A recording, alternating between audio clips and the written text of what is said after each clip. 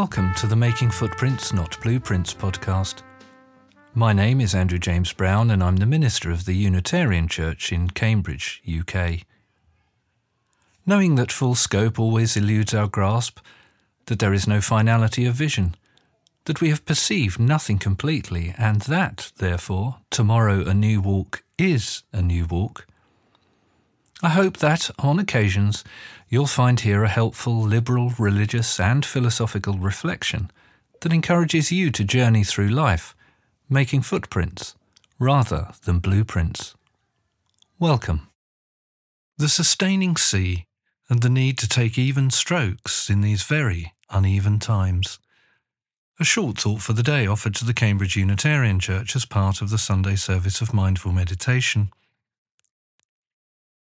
Today's short thought for the day aims, like last week, to offer a practical way by which we may navigate the increasingly discombobulating and uneven nature of the world in 2024, both at home and abroad.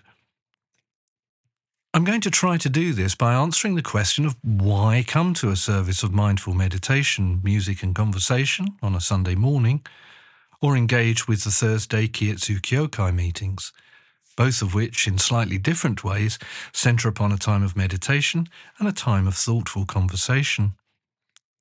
And my answer to this question is that they teach us to swim. Let me try to explain what I mean, with the help of an insight found in Henry Bugby's extraordinary and unique book called The Inward Morning, a philosophical exploration in journal form, that was published in 1958. In it, Bugby suggests that the help available to all sentient beings is something akin to the sea that carries us all alike, a sea of which trough or crest are but undulations. And I hope that regular attenders of the morning service of mindful meditation, music and conversation will immediately realise that this is the same sustaining sea to which I allude at a key moment in our morning mindful meditation. So how does Bugby, the philosopher, teacher, writer, angler, rower and erstwhile captain of a minesweeper during the brutal Pacific War, how does he envisage this sustaining sea that carries us all alike? Well, let me unfold for you something of his train of thought. Firstly, Bugby notes that we humans are great insisters. We are creatures who feel that the only way to get things done and properly to be getting on with life is always to be insisting that we see to it. Now, obviously, there are many things we must genuinely be seeing to in our daily lives.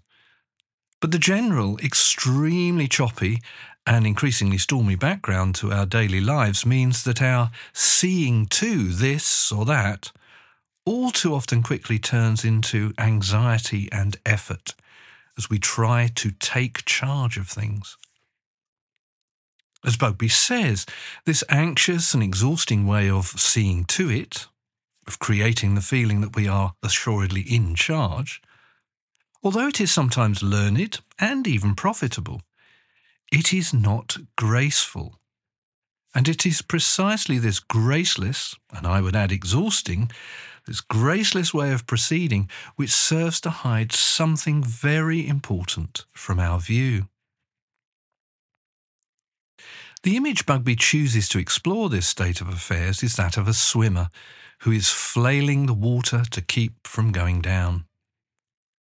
As he notes, the flailing swimmer, in their desperate attempt not to go down like lead, mistakes any kind of relaxation for inaction. And they find themselves thinking that if they are not going to drown, they really must see to the business of swimming. The result of this way of going on is, inevitably, a frantic and exhausting flailing of the water. However, sometimes, whilst we're flailing away, we have all experienced times when waves overtake us from behind, lifting us up and along.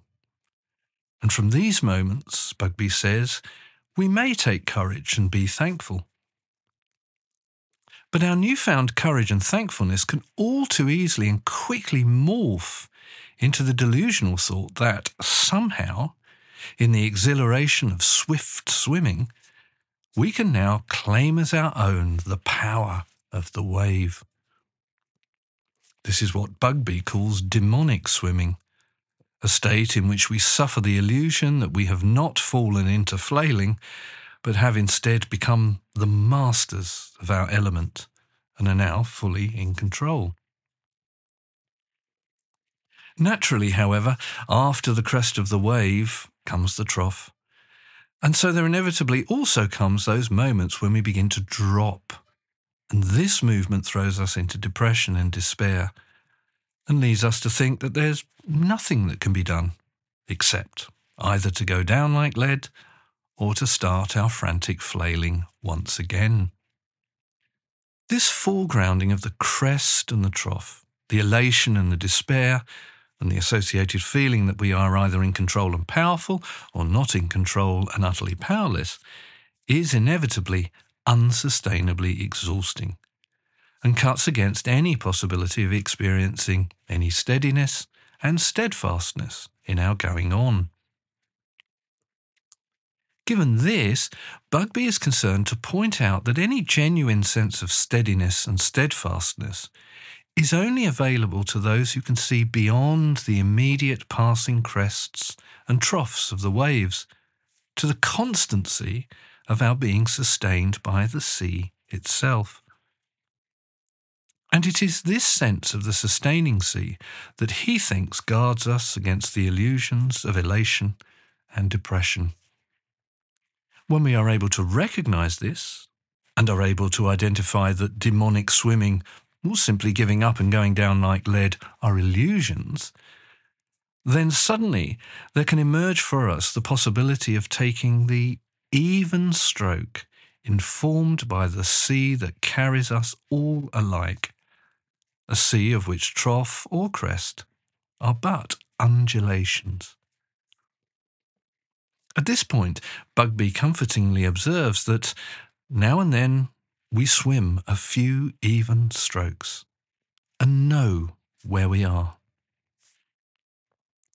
Now, my experience in talking to people who seek me out in my role as a minister strongly suggests that Bugbee's right in saying that many people have been wholly seduced by the claim made by our dominant neoliberal culture that the undulations in our lives, i.e. the crests and troughs, the ups and downs, the joys and sorrows, should only be taken at face value, and that when we are up, our position is good, and when we are down, our position is bad. But Bugbee's work strongly encourages us to resist this exhausting and destructive worldview by helping us to become swimmers who have learnt to take even strokes and who can now see clearly that our position is not necessarily good when we are up and not necessarily bad when we are down. Now, my strong claim today is that together, conversation and meditation, whether of the mindful kind we practice on a Sunday morning or Seiza, the quiet sitting kind we practice on a Thursday, that together they are truly life-saving and life-enhancing disciplines that have been proven to help us relax and take a few even strokes, and so avoid engaging in either demonic swimming or in going down like lead. They are vital practices that continually help us more properly and realistically to evaluate our life beyond the measures provided by any face value understandings of passing undulations, and so come to know our true position in the world as creatures, as Bugbee says, bound up with a sense of communion with all the creatures swimming or floundering in it, as may be. So friends, please continue to practice the disciplines of meditation and good conversation, for they are the even strokes that will help us all come to know and truly to trust in the reality of the sustaining sea. And that brings us to the end of this edition of the Making Footprints, Not Blueprints podcast. So farewell for now, and remember, tomorrow a new walk is a new walk. See you on the path.